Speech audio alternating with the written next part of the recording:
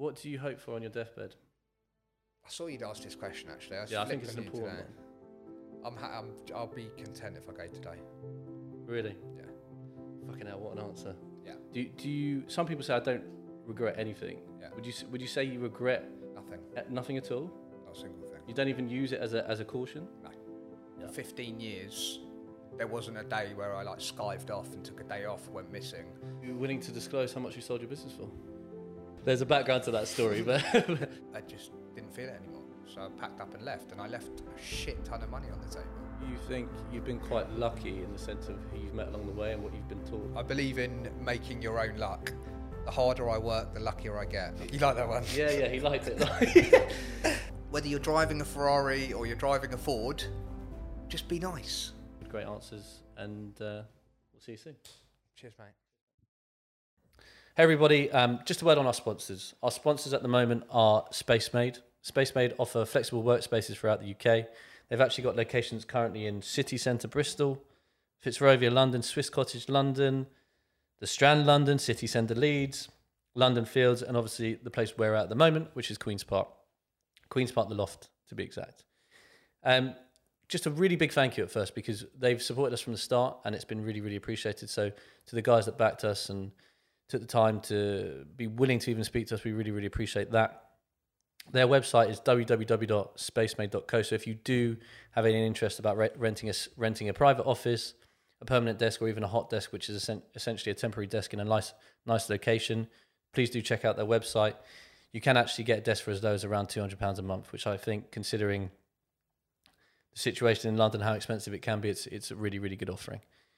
And also, they do have an Instagram, which is spacemade.co.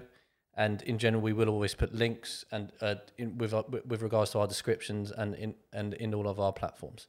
So yeah, please do check them out. And Spacemade, thank you very much again. Not bad. Not that I asked you how you are. Did I ask you how you are? You did. Okay, fine. That was the first question. Okay, The and then only I said, question so far, actually. yeah. Well, they get better, I promise. Good. So the only mantra I could identify for you was business, property, and positive thinking. Yeah. How do you perceive positive thinking? I'll ask that because I think a lot of people hear positive thinking and they think, oh, well, you know, that's amazing. And then every time they think of a thought, if it gets negative, they get really sort of dissuaded. So could you elaborate on what you perceive as positive thinking? It's a good question. It is very good, isn't it? I guess firstly, I would say I just find it that for me, I get that I am wired that way. So telling people to be positive isn't actually that simple. Because if you naturally look at the dark side of things, glass half empty, that sort of person, then it is difficult for you to, you know, I guess the way that I would explain it is, for me, I always see the positives. So I understand that the other side of the coin is someone always seeing the negatives. The way I describe positive thinking is it takes work. The reason I kind of preach positive thinking is because I actually have to remind myself every day. Easiest example is, and I've sort of trained myself to do this over years and years and years, but when I wake up in the morning, first thing I tell myself is I'm going to have a good day. Because I know that if you tell yourself you're going to have a shit day, you definitely will. Yeah. So, I mean, to me, it's just about, as I said, seeing the positive side of everything. I mean,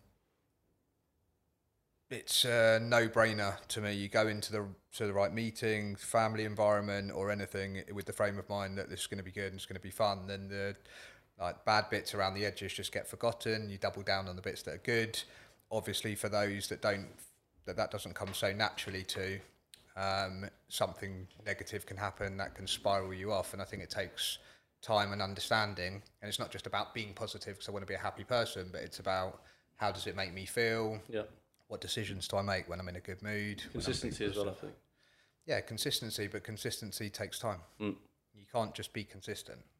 You have to do it every day for a year, and then you can look back and say, I'm consistently positive. Yeah, and would you say it is as simple as, like you said, do that first bit in the morning, and then it sort of evolves. It's a start. It elevates. It's like running the first mile and then Absolutely. running 5 miles. I mean, look, if you look at the opposite to that, you wake up in the morning, it's dark outside, you say, oh, it's cold, I don't want to get out of bed, I'm going to have a shit day today.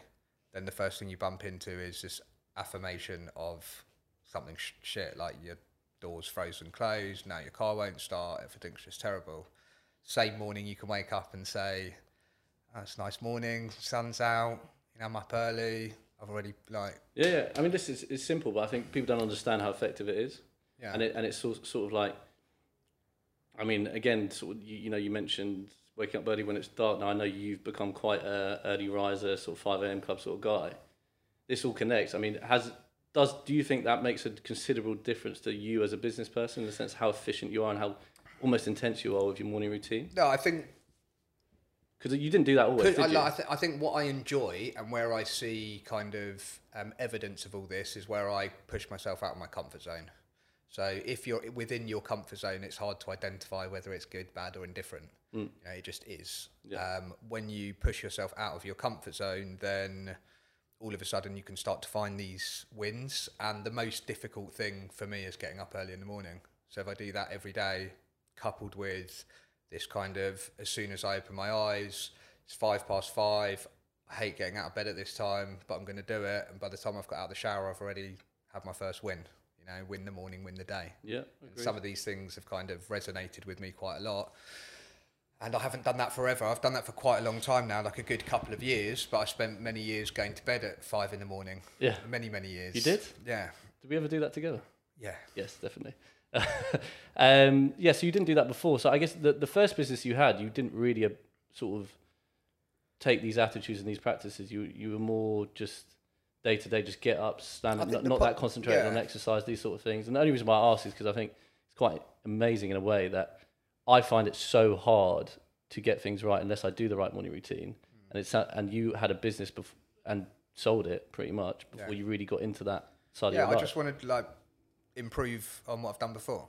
My whole purpose for getting up every day is to improve on the day before. My relationship with my kids, the business, everything that's happened before now is irrelevant, absolutely irrelevant to me. Why I made those decisions and how I got to where I was, not part of my thought process. Just being able to kind of, I guess as a business owner, you're always problem solving. So it's always about, and I spend my life making quick, snappy decisions all the time. You touched on no interest in the past, really, just moving forward. Yeah. Do you? Some people say I don't regret anything. Yeah. Would you say you regret nothing at all? Not a single thing. You don't even use it as a caution? No. See, I find that interesting because I personally think there's nothing, and I've done some stupid shit in my life. As of I. There is nothing, not a single thing that I think I wish I could have done that differently. Why are you so? Because I wouldn't. Why such strong conviction on that? Because I feel strongly that I wouldn't be able to make the decisions that I make today without the benefit of understanding not making the right decision, how that affected me, and why I would want to do it differently again. So if you rub out the things that you've done wrong, the only way to learn how to get it right next time is to get it wrong at some point in the future. I'd much rather have got it wrong in the past and have that under my belt.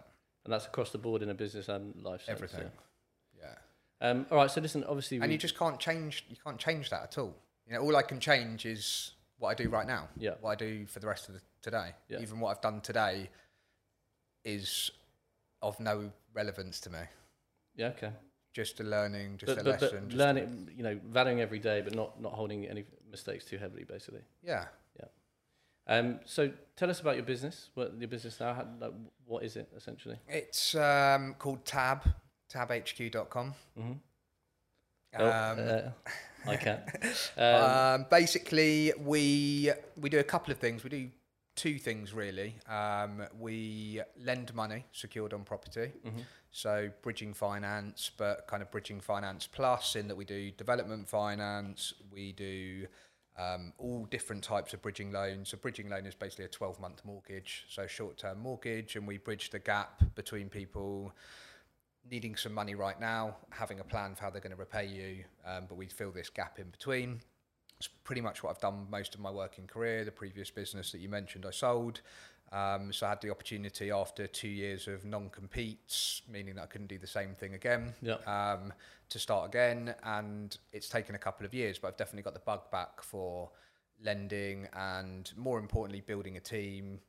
I went from building a team of people, selling that business, and kind of everyone went with that business. So I lost the kind of team that I'd built and the culture that we were trying to create. So this time round, I feel strongly that that's not going to happen. I want to kind of keep it under my ownership and But I've hired some incredible people that really are part of the Tab family, which we talk about all the time. And it's rewarding to get up every day and go and hang out with people that care about the business and about the brand and what we're doing and why it's important. So number one is we lend money. Number two, the future is that we plan to allow people to own property together. So kind of crowdfunding type situation. So if 10 people buy a property together, they each own 10% of that property. Anybody that owns 10% is entitled to 10% of that property's net income. And it's a way to own property without mortgages, without debt, without agents and solicitors and all the kind of problems that I've seen in my experience of buying and selling properties, which I have a fair amount of experience from all different ways. So just, I guess, through my learning of where I feel these problems are, I feel that there's a solution that the next generation can own income producing property without having to pay a lawyer £1,000 before they even start the process. And as well as providing debt for a long time, I also think there should be another way to own property. Property shouldn't just be reserved for those that have a big deposit and are able to borrow large amounts of money. So I want people to be able to diversify more, and I want people to be able to trade in and out of property in a similar way to how they do in the stock market. And now you can buy into art, wine, gold, cars, all these different asset classes without actually having to buy a gold bar and put it under your bed, which is what you would have done in the old days. So opening up real estate investments to everyone is the second thing. And I guess the bit that brings it all together is that they're all funded by individual people with their own cash. So we don't have any debt or mortgages or anything on the loans or property. As a company? As a company, yeah. Okay. Do you think you're doing something that's particularly unique, or you're more concerned with just being the best amongst a crowded market? I think it's a good question, actually. I mean, the size of the prize, if you like, is infinite. I mean, there is no shortage of real estate and people that want to buy property. What I've focused in is bridging loans, which is this kind of, if bridging loans is this table, then property is the whole of London, as far as size of the opportunity is concerned. So having built up this track record and given positive returns to investors for so long, kind of £2 billion of transactions that I've been involved with personally, I think there's an opportunity to do this now.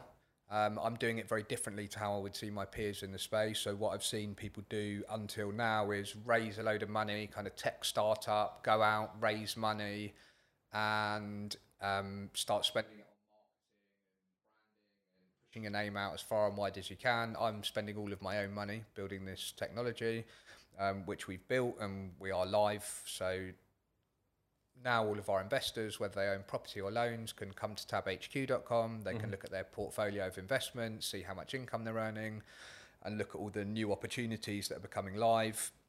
And I think as far as your question is concerned, I think nobody owns this space yet. So there is no kind of iPod of fractional ownership in property. Like when I started lending money, online banking didn't exist. You couldn't log on your phone and check your balance in your bank. You couldn't set up your direct debits, change your direct debits, pay your friends. That just didn't exist. So just within my kind of short 15 years of working, these things have changed dramatically. And I see that changing more and more and more.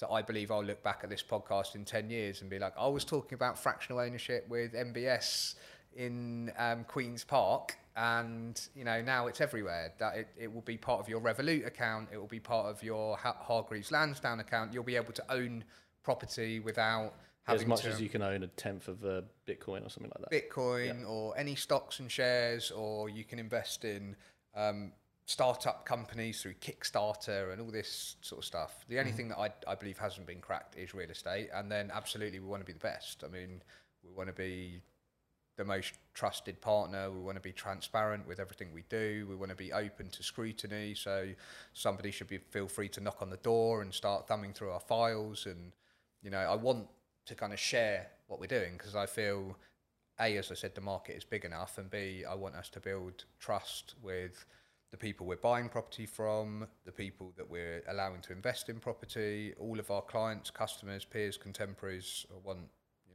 I expect us to be the best. And on the point I was making before, we're not the best yet. You know, we know we're not the best yet. There's loads of things we don't do. Parts of the site don't even work properly yet, but we're conscious of that, and we're on this journey where we build, measure, learn.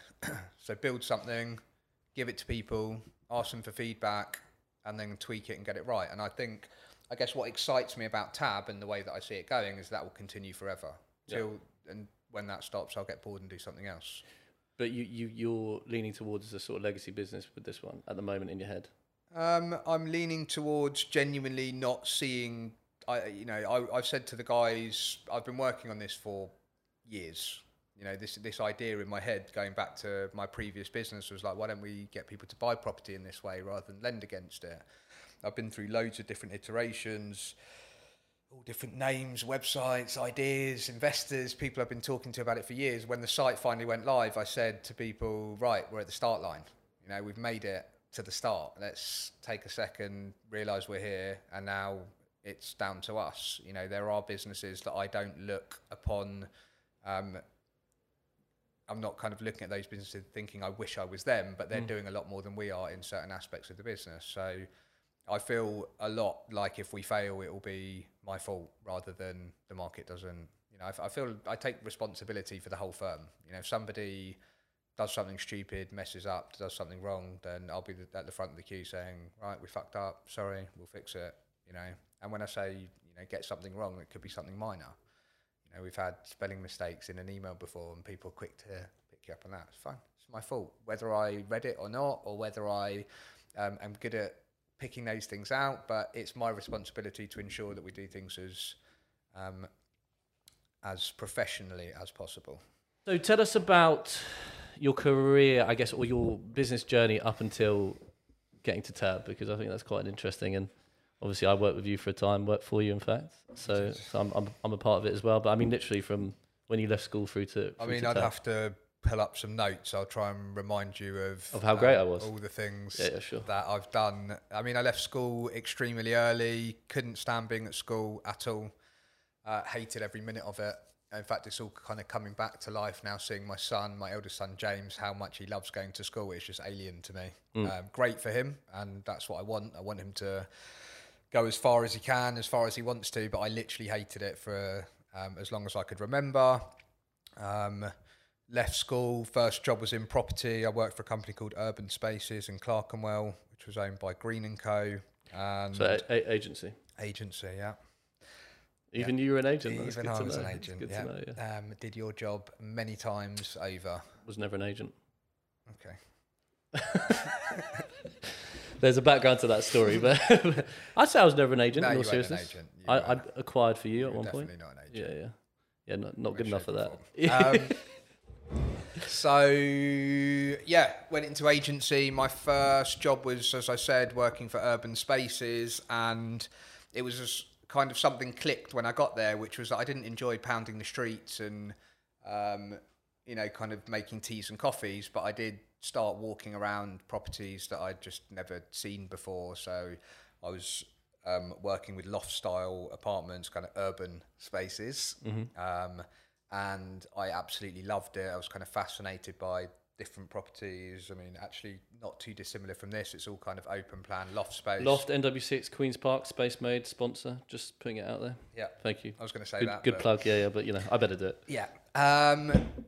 So worked there, and I think really early on I was just kind of thinking, great, this property's £500,000, but how am I ever going to buy it? Even if I had all that money, would I spend it myself on the property? And that sort of got me interested in mortgages and debt. And at the time I was kind of eyes open to, wow, you can borrow so much money and it's not that expensive. So, I was interested in also meeting developers at the time and understanding that someone had bought something for £1 million, spent £1 million, and now they were selling it for £3 million, thinking, great, again, what do I need to do that? Where would I go? What kind of credentials do I need?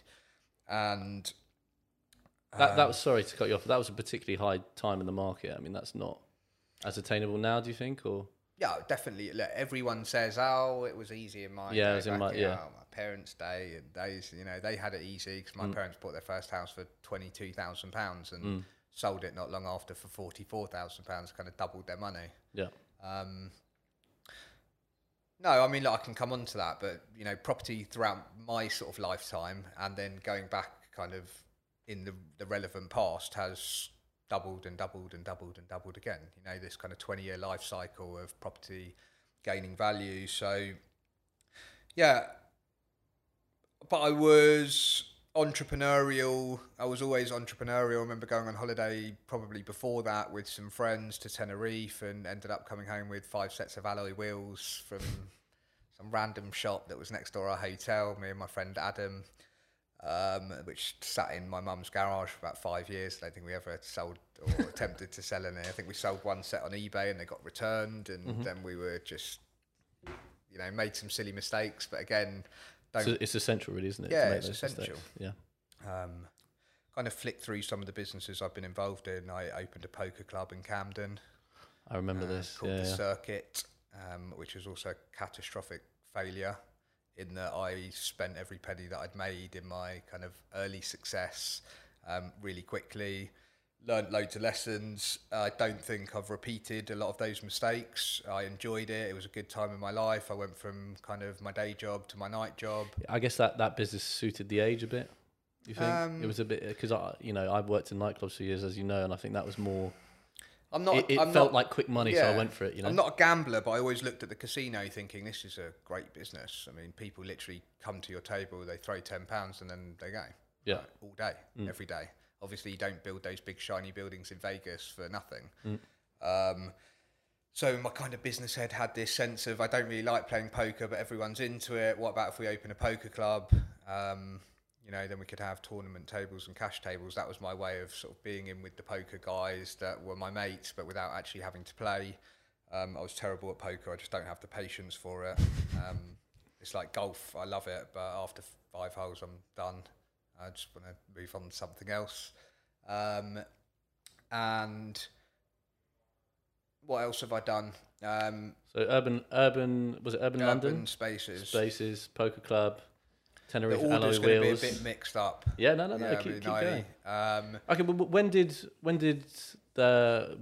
West One start, and how did you even get to West One in the first place? After. And just to be clear, obviously West One is a complete bridging loan company. That's what it was, and when you it started. was when I was there. Yeah. It's sort of grown up a little bit into doing different sorts of mortgage products. But West One Loans was kind of similar to Tab. If you'd have asked me about it 3 years into West One, it would be a similar sort of story to Tab in that we started from nothing. We found a few investors that wanted to invest in the loans that we were doing. I mean, the way that started was I actually, in the end, went to work in my dad's office. He was a mortgage broker.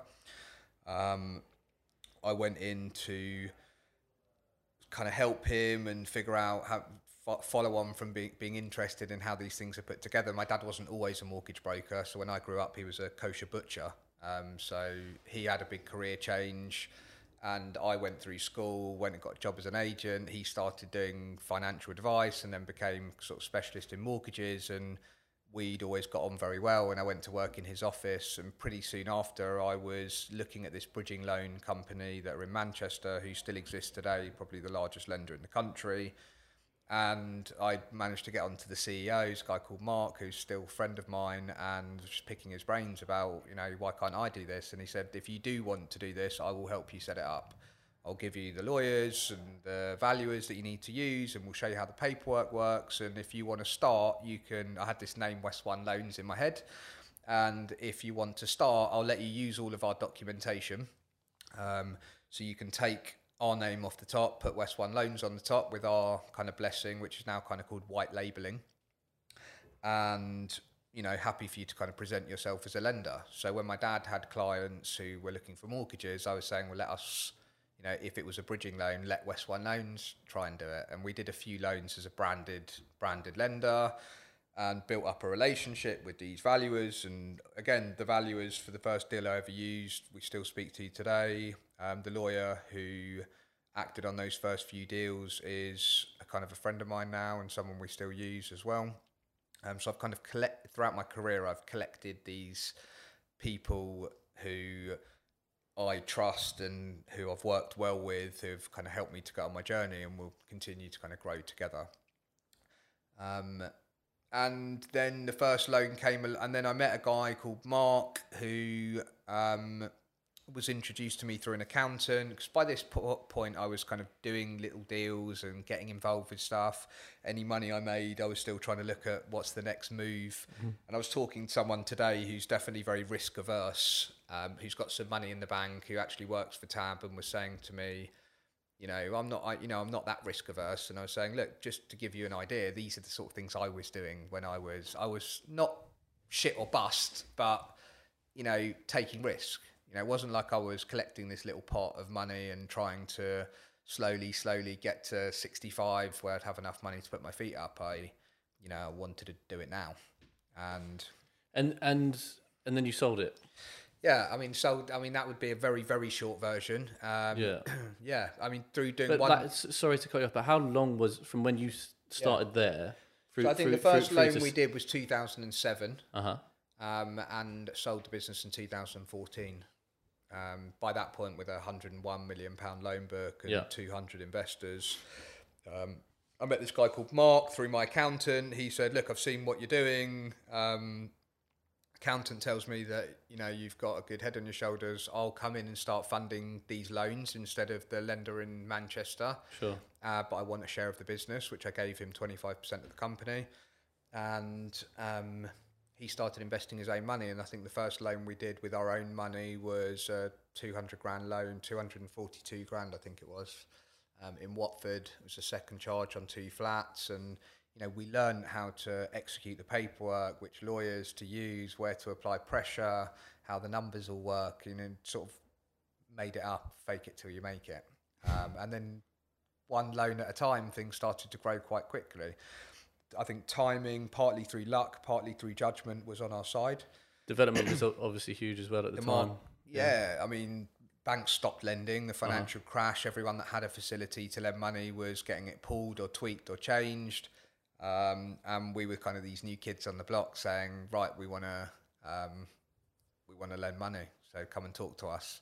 All secured on property. Obviously, the difference between a secured loan and an unsecured loan is the easiest way to describe as like a credit card, where you owe the money personally, but they can't take any of your assets unless they go through the courts and find that you've got assets. And whereas with a property, if you don't pay, the property could be sold. And the kind of the health warning is your property may be sold if you don't keep up the repayments on your loan. So if you get the valuation right and you lend the right amount to the right people, even if things go wrong, which inevitably they do, you've got a default of a property. Yeah, and it's yeah, exactly. And it's a bit like this kind of, do you have any regrets? We had some dark days at West One where things went wrong, and everything that you could imagine happened when we were in those kind of first 5-10 years. Properties burned to the ground while we had a charge on them. We had Mr. defrauding Mrs. We had lawyers running off with the money before they sent it to their clients. We had all sorts of crazy scenarios, but that allows me to make decisions, and it allows me to make informed decisions now about would we do this loan and what are the risks here? Because it's not just property value, loan, who are we lending to, does it work, yes or no? The business started to go really well, and we sold. There were 4 equal partners at the time, so my dad came on board. Stephen and I kind of started right at the beginning together. I was confiding in him about what this idea was, and then Mark came and we divided the company 25% each between the 4 of us. And when we got through to 2013, 2014, we all just had different ideas about where we wanted the business to go, which is interesting because what I've seen from, and I am interested in investing in businesses and buying businesses. I've got some kind of grey hairs in that regard now, but looking at a few right now, hopefully due to complete on a small business that we're buying very shortly, and trying to understand what goes wrong. Even when there's a good business, sometimes things just don't click, and it's normally money is the first thing people fall out over, but also then it becomes something that you never expected it, and it's going off on this journey, and then people think, well, I didn't want it to go that way, I wanted it to go this way. So people start to drift apart, and that creates opportunity. Are you willing to disclose how much you sold your business for? No. Okay, fine. It was more than, No, I Yeah. just, it's worth asking the question, but obviously, Yeah. it's completely up to I mean, you. the business has gone through loads of different. So I sold the business in 2014. My share was quite a few £1 million over a 2-year period. Okay. So we're 4 equal partners. My dad and Mark left the business on day one. Stephen and I became managing directors of the lending operation, and we got swallowed up by a bigger business. Sure. Then 2 years later, the business went through another transaction. So Stephen and I got half the amount of cash that the other 2 partners got, and equity in the group that acquired us. So it's almost impossible to tell you what the value of the What the sale actual was. value is, yeah. Every one of the 4 of us, except bar Stephen and I, got completely different deals. Okay. So it's not that simple. But then the business kind of grew into this all-encompassing business that had more than just West One. So we then owned a share of Enra, and then that business latterly sold for like 150 million, and subsequently gone on to double or treble that valuation as well. Would you say selling that business and being out of it was your best day in business so far? No. What was? Today. It's fair enough. It's a great day. Yeah, it's a great day. Great day. You're doing a podcast with a great company. No, I mean, I enjoy what I do. Listen. All jokes aside, but is there like a very that. I mean, because I think I know what you mean. No, I don't know anybody or many people that have the sort of freedom that I have. Okay. I literally get out of bed and I do whatever I want to do. Yeah.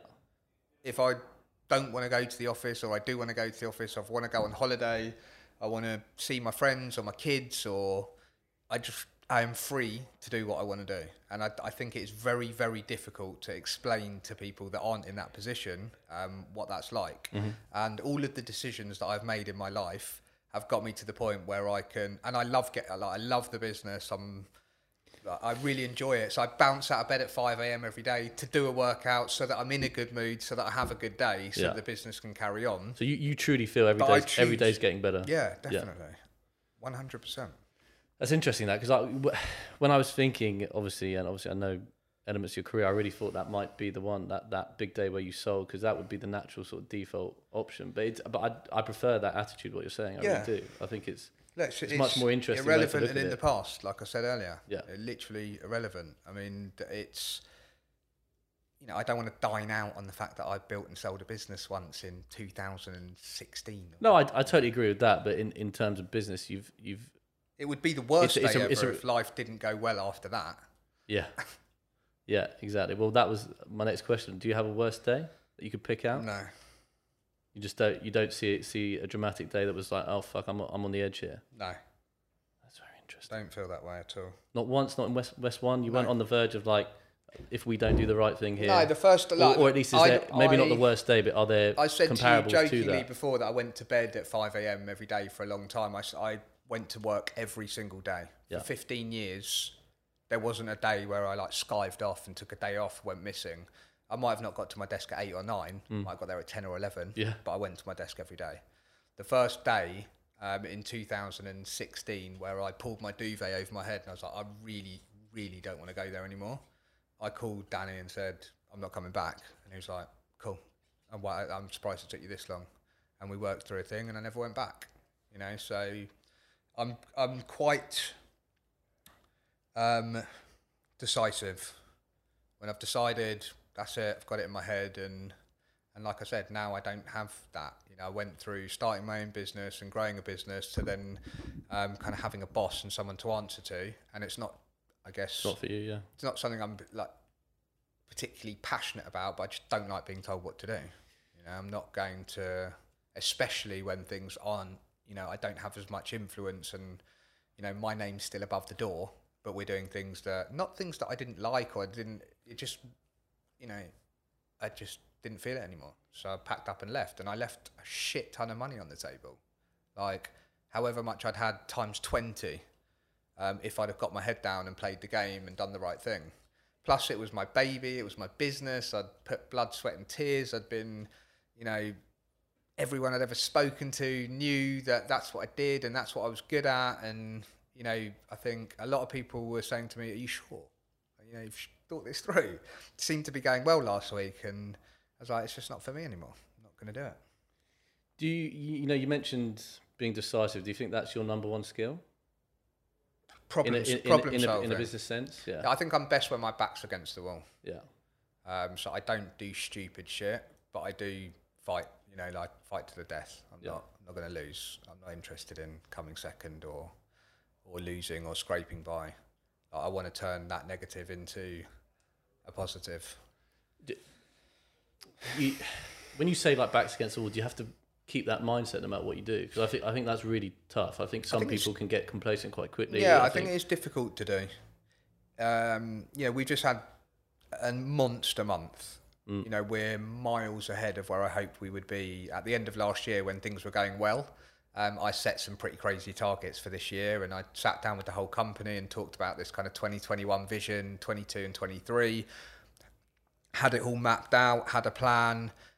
We are so far ahead of budget that, part of me, in fact, we've got kind of drinks at the office to kind of say, good quarter, guys. Part of me wants to sit back and pat myself on the back, but that just doesn't happen. I'm like, our set head of sales, Nick, the sales director, I was kind of on the tip of my tongue to say, like, great month, mate, and, you've done a good job, well done, but literally I'm just giving him shit about April. What's April going to look like? I don't want to hear about how good March has been. I want to know that this wasn't a miracle and we haven't, what we're doing about it, how we're going to make sure. And that drive is always there, that mentality is always there. Is there, how do I put this right? I think, I don't have kids, but I can imagine that would be one of the biggest drivers for me in business and family life in general. Is there any bigger driver for you than your kids? Or is there stuff that parallels to it? Yeah, being free. Yeah, Yeah. I mean, someone used to talk to me about financial freedom, and I would just shorten that into freedom. Like my kids, I guess a good way I can link the two together is when I left West One, my son split up with my wife. My son moved quite far away, and part of my reason for like just wanting my freedom more than ever is that before he started school, I wanted to spend as much time with him as possible.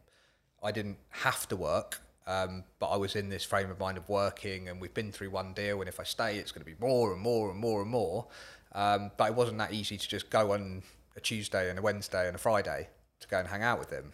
So I think part of my driver at that time was I'm going to go and hang out with James. I don't care about how much money I can make if I stay. I just want to spend more time with James, and that was really good for me. Like, I'd said I'm not working Fridays anymore. That's it. Like until James goes to school, I'm not working Fridays, and even now I leave work at 2:00 on a Tuesday and Friday, and it was good for me. I was like, okay, cool. I didn't actually need any more money or any money at all, as long as I've got a car and I can go and hang out. So, yeah, it sort of tried something new, felt strongly about it, tried something new, and then doubled down on it because it was good for me. And that also meant that during my Monday, Wednesday and Thursday, I was on it because I knew that, I could do what I want. And I'm here on Monday because I want to be here. And yeah. No, I think it's a good answer. Good. I think it keep that one in there. Well, it relays the point. I want to go a bit further with the kids thing, if you don't mind. Please do. I always wonder if and when the wealth comes my way, how I'd manage my kids and what I present to my kids as far as what luxuries I would present and what wealth I would present to, frankly, make sure that they have the same drive, say, you would have or I would have to some extent. Because I do, coming from a background where I went to school that was quite privileged, you see a mix. And it's a real fine balance. I just wondered, do you think about that? Because you're someone who's so, if without blowing smoke up your ass, you're so driven and do it in such a good way, and it's quite impressive. What do you think about that? And I think about it a lot. I just want my kids to treat others the way they want to be treated. Yeah. I feel strongly in getting the basics right. Yeah. I'll say please and thank you, and actually hold the door open for someone because not that's what you've been trained to do, because you want them to, you want to kind of be a nice person. Even before I had any money and, moving forward, I've always kind of had this attitude. I walk around and I say, hi, like go to the shopping mall and like, hi, how's your day? How's it going? I guess as a kid, I went through, talking about it's making me think kind of why this has all come about, but I get this feeling that I wear a hoodie and I wear my hood up all the time, and I just always have, and it can be intimidating. You know, if you walk down the street, I know how to put like a screw face on, like do not approach me. You do. Yeah. So if I walk down the street with that face on, then you kind of attract negative shit. Yeah. You know, if you put your head down and you're looking at someone like, you know, the first thing you say is like, what? And it's like, what do you mean what? You know, what? If you walk down the road and you go, hey, how you doing? People are like, yeah, I'm all right. They're taken back, you disarm them and that's really what I want to teach my kids, like pushing this kind of positive energy out. Yeah. Whether you're driving a Ferrari or you're driving a Ford, just be nice, be respectful. Not because you're told to be respectful, but because you want to get that. So I think I'm pretty tough on my kids. Yeah, and you think that's needed? I just think it's me, like the way that I deal with stuff. I've always done kind of do what I say, not what I do, because I'm not trying to teach anybody to do things the way that I've done them. But then again, you say you go about your business day to day, and you like to be quite positive and respectful to people. Yeah, so and I believe I am, and I'm trying to be conscious. Some days I'm snappy, but most people that know me well enough will know he's in a snappy mood, and you know, don't ask him now, ask him later. Yeah. But I think also, if I kind of look at my friends and my peers, I want my kids to be similar in the respect that I've got, you know, maybe 5 or 10 really, really, really close friends. I would hope that if they needed something, I'd be the first person they called. And if they did, I would be there. Yeah. You know, whatever it was, something small, something big, I would want them to feel like they could call me wherever I've lived. In all my houses, I've kind of had this open door policy. Like, come and go as you please. That's kind of what I want my kids to do. So you're not necessarily so concerned with what luxuries they get or the knowledge of wealth that they may or may not have. It's much more how they go about it and the temperament they have within it. Yeah. Yeah. I think that's a good way to put it. Is property boring? No. Could you elaborate on that? Because it's got a bad rap, I think. Has it? I think a lot of I think people property think in the kind of past boring. was boring, but it could be more exciting. The reason it's boring is because it's not accessible to everybody. Yeah. So it's like, oh, great if you can buy a property, but I'm never going to get on the property ladder, so I'm just bored. I think it's you about wouldn't put it in the boring industry category like it's put, because I know especially people in construction's considered quite boring. Even though I think when you get involved in it, I think it's quite fascinating. like, from my perspective, I own a company, and what that company does is interesting, and how we grow, how we treat people, how we treat our staff. That stuff's all cool and interesting. And don't forget, people spend 90% of their waking life at work with their colleagues. So I try to make it as interesting as possible for myself and for our customers and for everybody. I don't think if I was selling cookies, I think we'd be a pretty similar business. So the business would be as exciting as it is now.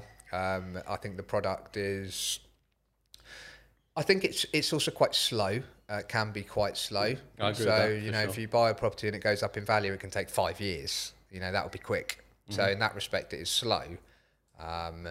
But you know, I don't think many people get to do what they love and what they enjoy as their job. So I just don't think it's boring. Like, it interests me. Every single property is different, and that is interesting to me. And also, I think people forget that what is property? It's somewhere for people to live. It's somewhere for people to work. Somewhere for people to gather, hang out, drink, learn, play games. You know, so every property is different in that respect, and I don't think it's boring, and I resent you saying that. I apologise. I just think, you know, some of the kids today think it's kind of boring. Although Is podcasting boring? No, I find podcasting fascinating. Why? Because I think Today I'm interviewing Michael Barclay Smith. Yeah, it's the roles are reversed. But I just think it's fascinating. Like, I think conversation, like the whole my whole Babylonian media outlook is, apart from some of the mottos I told you, is to educate through conversation. I think it's the best way to do it. I think if you want to touch on... Why can't you can do that with property, right? Maybe. I'm more asked the question because there is a bit of a mixed opinion about it. You've got some sort of consensus that's for the Cowboys and it's a bit of a joker industry. Every industry. So that would be my next words out of my mouth. I agree with you on that point. All that naysay kind of pissing all over whatever business it is or whatever it is you do, those are just people that have got nothing better to do with their time than talk about why it's negative. Yeah. And if those people will say that about everything, they'll probably say that about football, you know, about the theatre, about all these sorts of things that some people, it's boring, shit, it's rubbish. So in other words, they're just not very good at it. It's not for them. Not interested. Not interested. Is it? Do you think there's any true secret to property, or is it just graft? There is no substitute for experience in any industry. Mm-hmm. So the secret is experience, I think. You can't go and appraise a site accurately unless you know shit about the area and the people and the council and the current owners and the potential future owners and the flat sizes, the market. Mm-hmm. You know,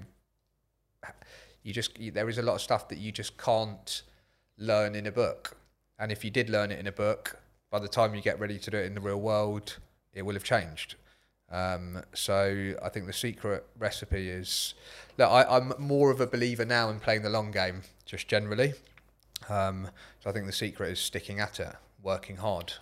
So when people sell these property courses, yeah, and they say the secret to earning X is whatever, and they don't let it, and then you buy a course, it makes me wonder, because I agree. I don't think there's any true secret to property in particular. Sorry, before you do say anything, I want to say that I'm not against courses, but I do see a lot of shit out there, and I even interviewed a couple of people who sell other types of courses, and they're generally considered quite good, and they actually bring some value to it. And I'm even interviewing a guy next week who does a property course. But I just wondered what you thought about the whole, you know, I think that whole sector now. I think a bit really differently evolving. now. If you ask me now, I'd say something slightly different to what I would have said before. And the reason is I went on Clubhouse recently. Mm-hmm.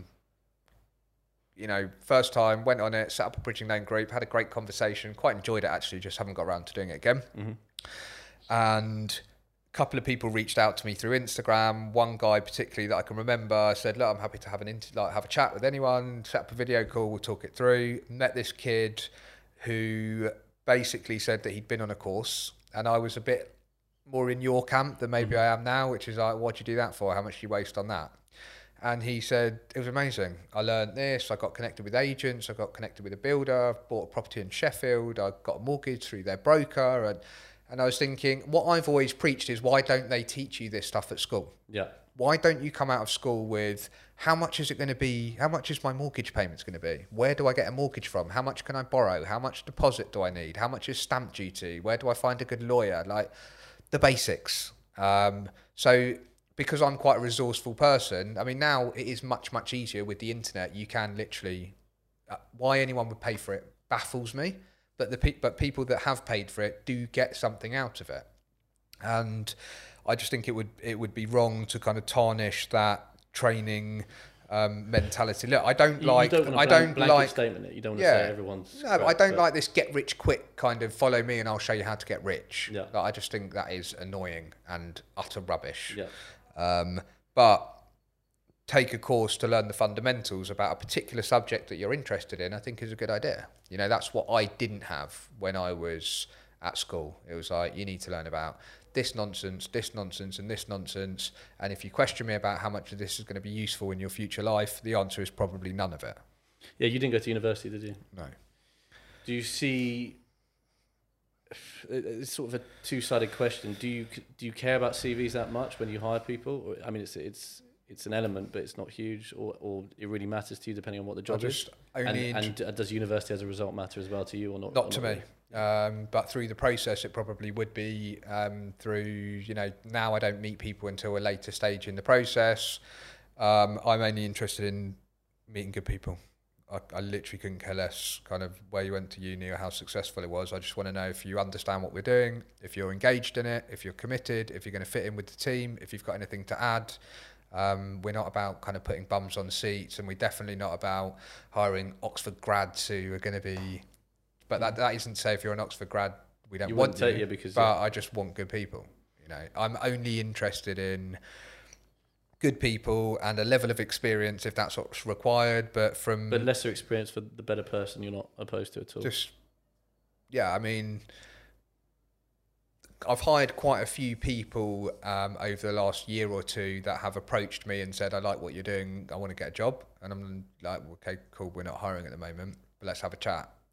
And through progressing that chat over a long period of time, 2 or 3 people have ended up working for the firm and become amazing employees. Because, let me explain it a different way. I've always said, if you've got a job, you should be knocking on the door of the person that runs that company and saying, hi, I'm Duncan. I just want to let you know I work here. I'm keen to do a great job.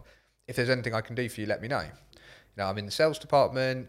I'm doing really well, but I want to do better. Can you give me any hints and tips? I really want to grow. I want to progress in this business. As a business owner, I'm thinking the people that knock on my door and ask me for something are more likely to get it because I know they want it.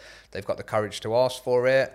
And then you'll get the guy in the corner who says, well, I never get a raise. I never get the opportunity to move. But no one knows that because you haven't asked for it. You haven't kind of told anyone. So I'm looking for those type of people. Do you like sales? Love sales. Favorite part of the business, really? I think problem solving is kind of selling as well. Yeah. I'm a deal junkie. The reason I'm not high-fiving about the last deal that we did or how good our month was, because I'm just, I just want to be better. I want to do another deal. I remember loads of the deals I've done. And it's definitely not just about how much money we made or how big the deal was. It's like the thrill of, it took me 3 years to meet that person, nurture them, get them into the right position till they needed me and I was the right person for them to call at that time. That to me is all kind of sales. But I do love kind of put me on a cold call, and I'm the kind of, again, do as I say, not as I do. So I wouldn't encourage people to maybe hold a conversation in the same way that I would. But I absolutely love that. One of my first jobs was working for a company called Exhibitions.com. I worked for a guy called Eric. And on my first, I didn't know what I was going to do because I just needed a job. And Eric said, come work for me at Exhibitions.com. I was like, cool. And he basically, when I got there, he basically sellotaped the phone to my hand. And so when you put it down, all I could do was pick it up and dial another number. And he said to me, every person that says no is one closer to the person. If 1 out of 100 says yes, you want to get through 99 as quick as you can. So everyone that says no, you want to be like, yes, got another no. One step closer to getting a yes. And that's that kind of no fear of failure that I think is what sales is about.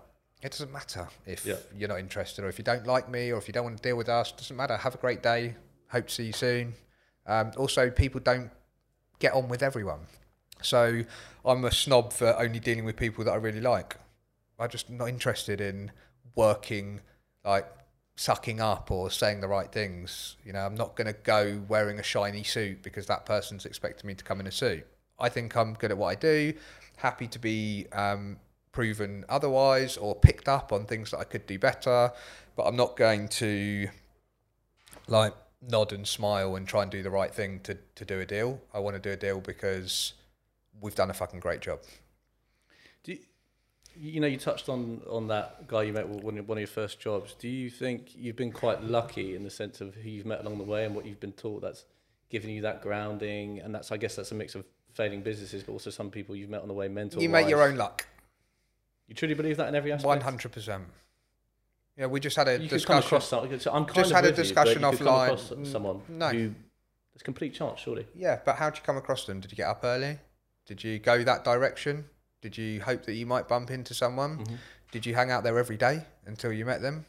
Did you meet someone else when you were on the way there that made, look, if you stay in bed all day, you're not going to bump into anyone that could change your life. So you're very preparation meets opportunity. That's luck, whatever that is.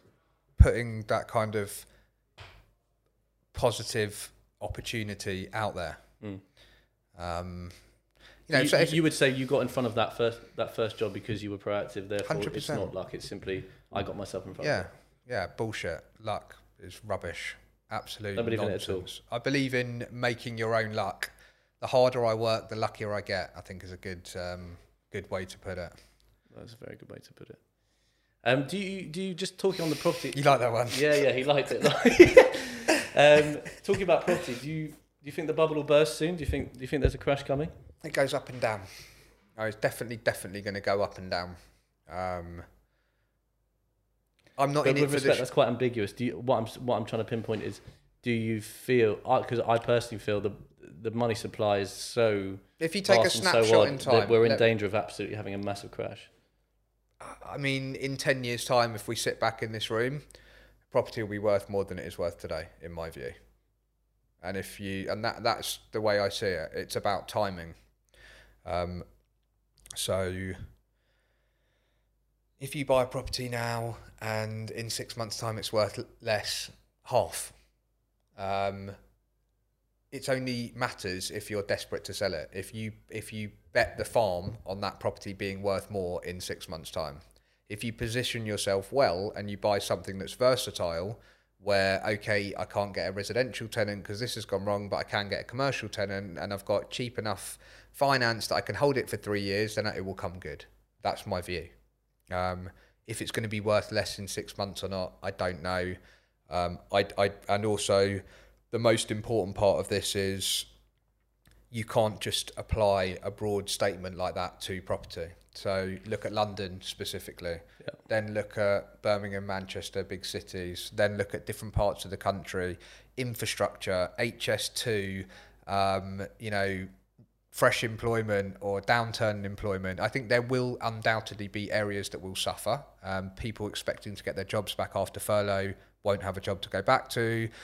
You can imagine that could be one big employer that's laid off 10,000 people. It's going to have an effect on that microclimate. But if you look at London, just from where we are now, Queen's Park to Kilburn to Marylebone to Cricklewood and West Hampstead, all of these little places could and will be affected in different ways. But for me to say property is going to be worth less, I don't think it's as simple as that. Commercial property versus residential property. Then offices, shops, warehouses. If you look at warehouse space, it's likely to continue growing. Logistics, people don't want to go out and get stuff now because they can do it on their phone and it will come to their door next day. So that market is definitely going to increase. It's going to continue to do well. But there will be other areas like, flats with outsides in the same location, a new build block of flats without balconies and with balconies will suffer differently. People's mentalities shifted, and I think it would be crazy to say, I just don't believe that the market is going to crash. I think there will be areas that are affected, and I think some areas where there's misery, there's kind of opportunity. Okay. What keeps you up at night, Duncan? Genuinely? Yeah. Nothing really. Really? Yeah. Sleep quite well. You can't... Especially as I get up early. Yeah. No, I'm happy to, I enjoy dealing with the things that need attention. Like I said, I'm happy when my back's against the wall. Yeah. And I also sleep quite well, because I've not done anything wrong. I've not done anything where I should be looking out my window and thinking, from early on, like I said about my kids, treat people the way you want to be treated. I've really, really practiced that for a very, very long time. People might say, oh, he's a bit prickly if they've met me once or twice. But people who know me that have worked with me, I don't think many, ask you, that I don't think people would have a bad word to say or like a negative. No, I don't. I think you explained yourself quite well, to be honest. I think you're right to have the introspective point of view of, I can have my moments, I can be prickly at times, but it's not my genuine intention. I'm not that sort of character. I think that's pretty on point. So I'm accepting of the fact that the more I do and the more I wind people up, the more I put out there, the more loans we write, the more properties we buy, the more problems we're going to have. Nothing keeps me awake at night. Business or life. Okay. Favorite book? I'm not a reader at all. Audio book? I'm not a reader, but I have listened to a few books more recently. The Lean Startup, where I just found at the time in my life, was really useful. It's talking about build, measure, learn, which is this kind of ethos of this, how to start a tech startup. But actually that resonated quite a lot with my life, which is things just don't have to be perfect, don't need to build up to this perfect launch. it's okay to be average at some things. And I think where people can improve is say, I don't know what you're talking about. Like, good question. I don't know the answer. Let me go away and find out. And if you say that, make sure you come back. I think there's loads of areas I could improve. Favorite movie?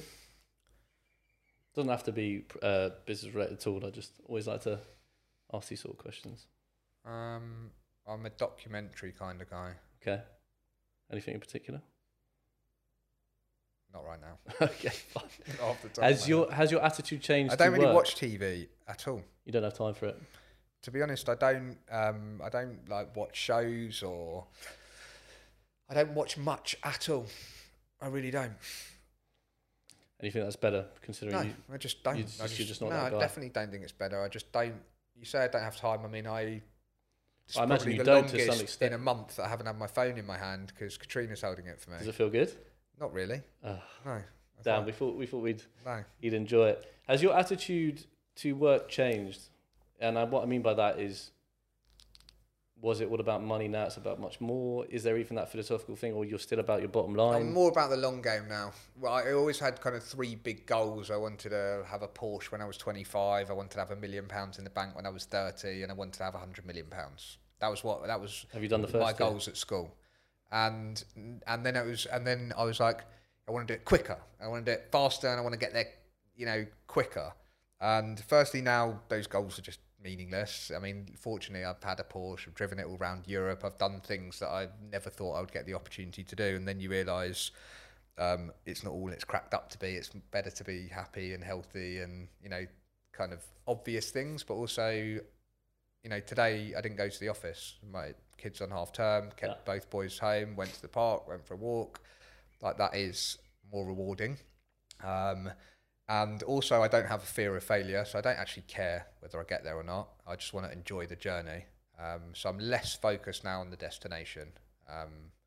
You just want to enjoy the process, really, very much for the moment. Yeah. But I'm also playing the long game in that I'm aware that now that I've been through 10 or 20 years of business, I'm aware that these things will come up. And, something that you've said or something that you've done will come up. And so I think it's much more interesting to have this freedom that I cherish, that I've got at the moment, and the fact that I use it for what I think is a kind of good purpose is great. Do you think business brings you genuine happiness? I know that's quite a philosophical question, but I'm interested because I think it's such a big part of people's lives. Yeah, a couple of things. Firstly, I just don't get this, like, are you happy? I don't get it. I just think it's just stuff and nonsense, basically. Go on, elaborate on that. But, okay, so when I sold my business, I guess you have conversations in the pub, like, if you won the lottery, what would you do? Mm-hmm. Everyone's had those conversations. And when I sold my business, it was very much like winning the lottery. Millions of pounds showed up in my bank account. And although I knew we had something valuable, I still, I guess, didn't really believe that someone would want to buy it and that they would transfer the money. And I definitely had this moment of like, I've won the lottery. I was in Dubai with my friend on holiday. I remember where I was, literally refreshing my bank accounts. I've been told we've completed, and I was like, I just turned to my mate Chris. I was like, I've just won the lottery. And he said, what do you mean? I was like, look, I've won the lottery. And then I was thinking, right, what am I going to do in my life? Do I actually want to go to Thailand, smoke weed all day on the beach? Or am I going to sip margaritas for the rest of my life? Because if I do want to do that, now's the time to seriously think about it.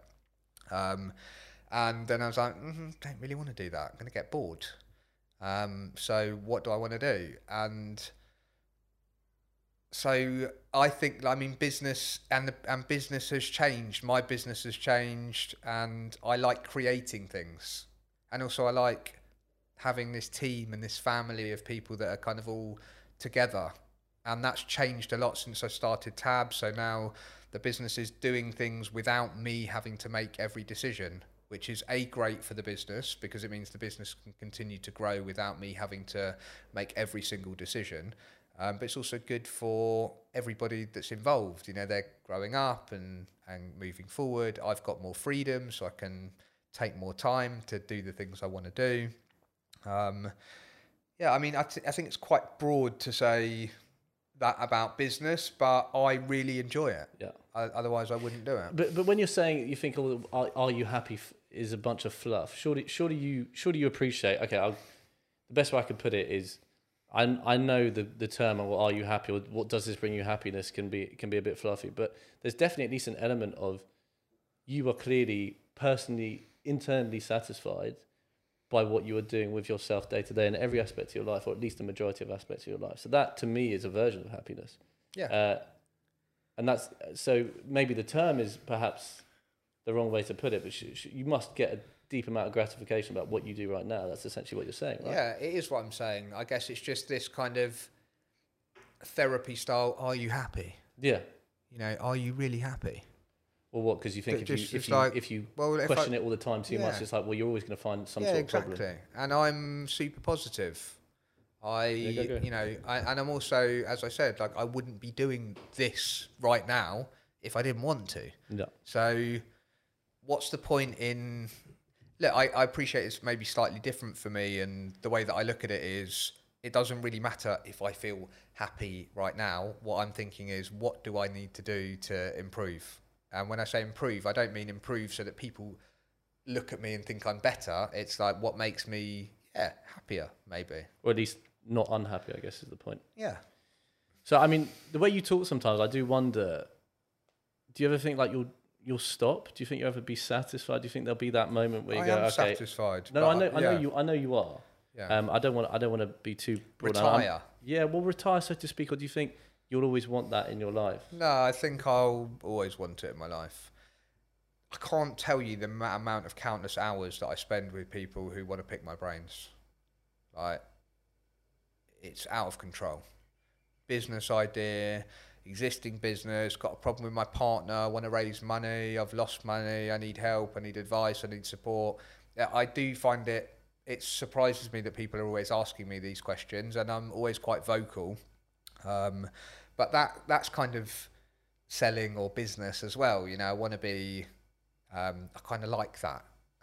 So I can imagine... mean that you're the go-to for a lot of people for... Well, I'm not the go-to, but I'm a go-to, maybe. Yeah. I like being busy. I don't. If I wanted to go to Thailand now and sit on the beach, and I could. If I wanted to go for a week or a month or a year, then I could. So I wouldn't say never, but the way I feel at the moment, I'm happy to just keep going and kind of doubling down on things that are good for me. I don't have this kind of, if I got to 100 million, I got there tomorrow, I wouldn't be like, right, I'm done, game over. Yeah, there's no magic. There's no magic number or North Star or whatever you want to put it. No. But I mean, do you have a North Star for Tab in particular? Is there a dream aim? Dream aim for me is just while I'm enjoying it and while I think we can. I'm not in it, like, having sold a business before, I'm not in this. I don't have a vision of, if we get to this point, then I want to sell the business and what my vision of that looks like. I love the fact that it's under my control and that we're doing, you know, like I said, it's not just my mouth. I've also put all of my money into this. I've spent every penny myself. Every time we've made a profit, I've employed someone better than before.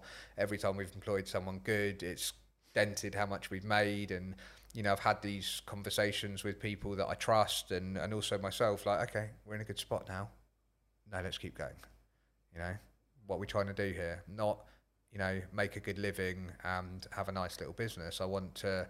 I believe that people want to own property in their phone. Yeah. You know, that they can walk down, that they can have £10,000 invested in 10 different properties where they don't have a mortgage, an accountant, a solicitor, and all these, like, busybodies since the days that have gone past. Have always had, that's the way you do it, and, you know, you have to do it this way. I just don't believe. I believe that there is change coming, and therefore it's exciting. I mean, speaking of change, do you think people will be buying property with crypto before we know it? I mean, has it happened already? Yeah. Is it happening? Yeah, I mean, crypto fascinates me just because I feel like I've always been in finance of some description.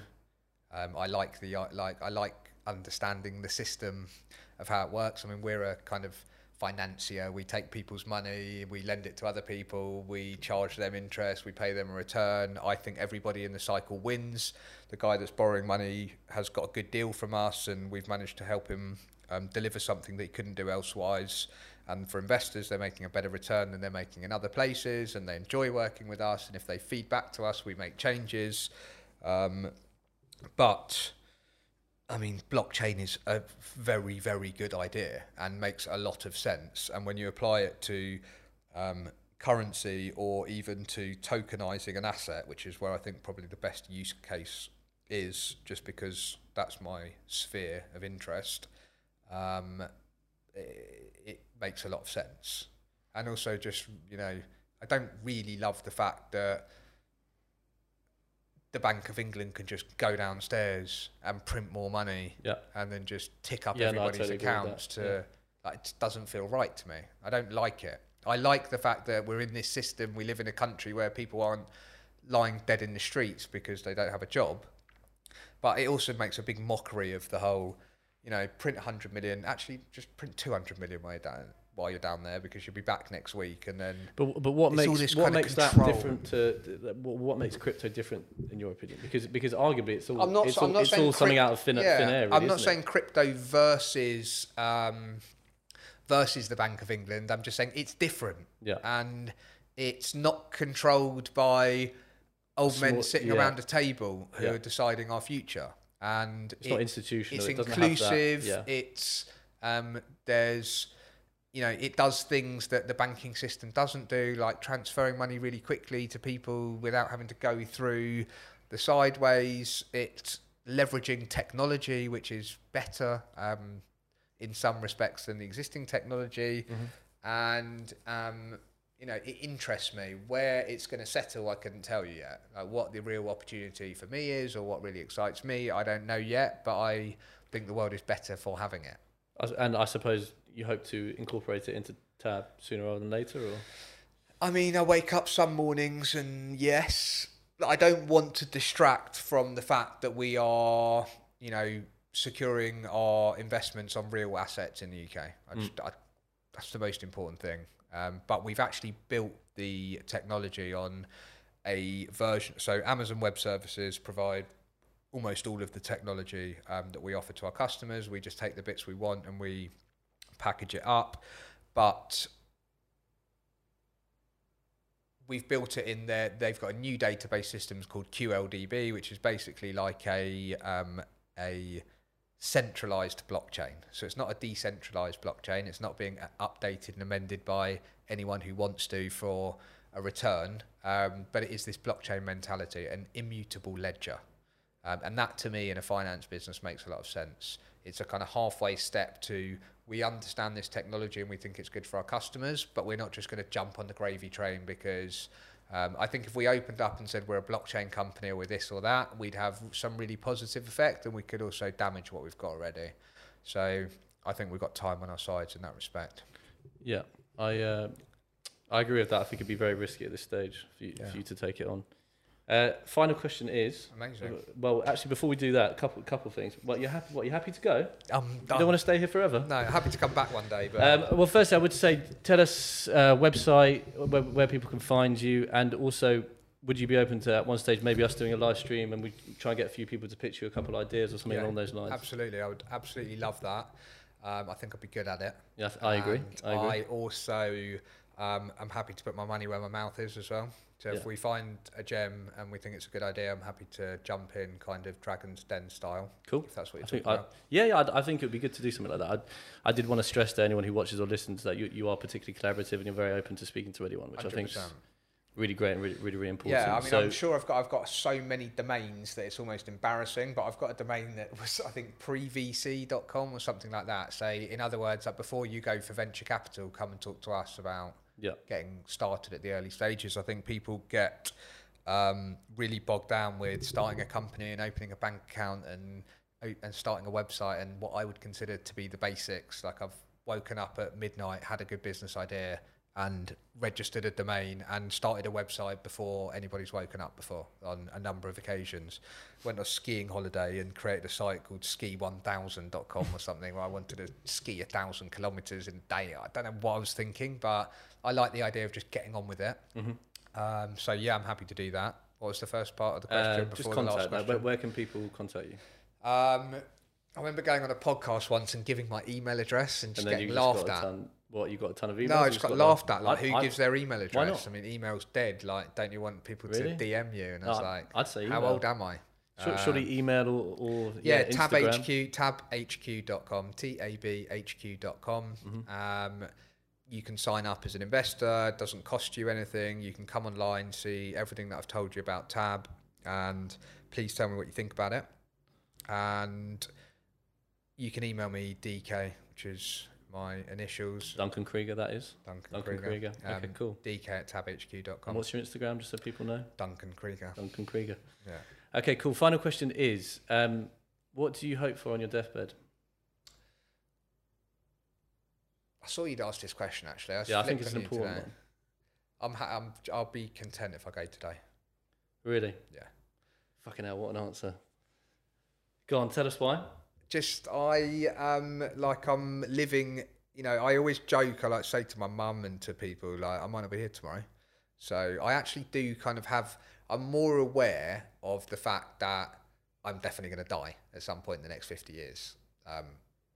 One thing's for sure. I'm not going to be here. In 100 years, everybody on this planet will be dead. Everyone. So there'll be a whole load of new people. And also I've got more interested in the solar system and space and just how irrelevant and we are to... Like, if you go up in a drone in Queen's Park, in about 4 seconds, we'll just be lost. Yep. You'll see the park, you won't even see a whole house, and you go up a bit further. Before you know it, you'll just be like, we are on a ball of rock endlessly spinning in infinite amount of space. So I'm kind of living my life expecting that, obviously I'm hoping not to die on like today, but I accept that life is fragile, and I've had friends and family and people have died, and you sort of get older and start thinking, okay, well, so there's nothing, I'm not thinking that I don't really have a bucket list. Like if I had something that I really wanted to do, it dawned on me that I haven't done it before. Done it before, and I just get on with trying to book it. And also, yeah, I mean, that's how I feel. I don't know, I watched like 3 seconds, and that was the question you were asking. 3 seconds of my podcast. Yeah, it was your latest video on YouTube. Thanks, mate. Yeah, great. Real good fan here by Duncan Krieger. So you had a podcast. Yes, you did. Yes, you did. I sat down in the pub and told you about it. So just elaborating on that, because Duncan's getting a bit prickly and impatient. He's done. Let's go.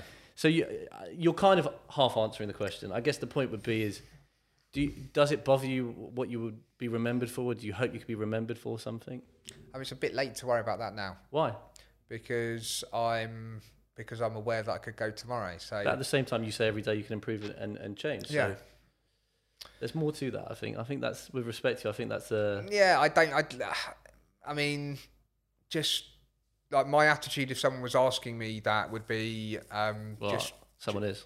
Yeah, just make sure that you know, look, I think both things are true. I'm aware that I could go tomorrow and that I'm happy with the legacy that I've left behind. Like how people would think of me, how they would remember me, what my kids would say about me, what my exes would say, my friends, whoever it may be. I can't change that bit. I can improve moving forward, but I'm not going to be thinking like, what can I do right now to improve my legacy? I'm not really thinking that way at all.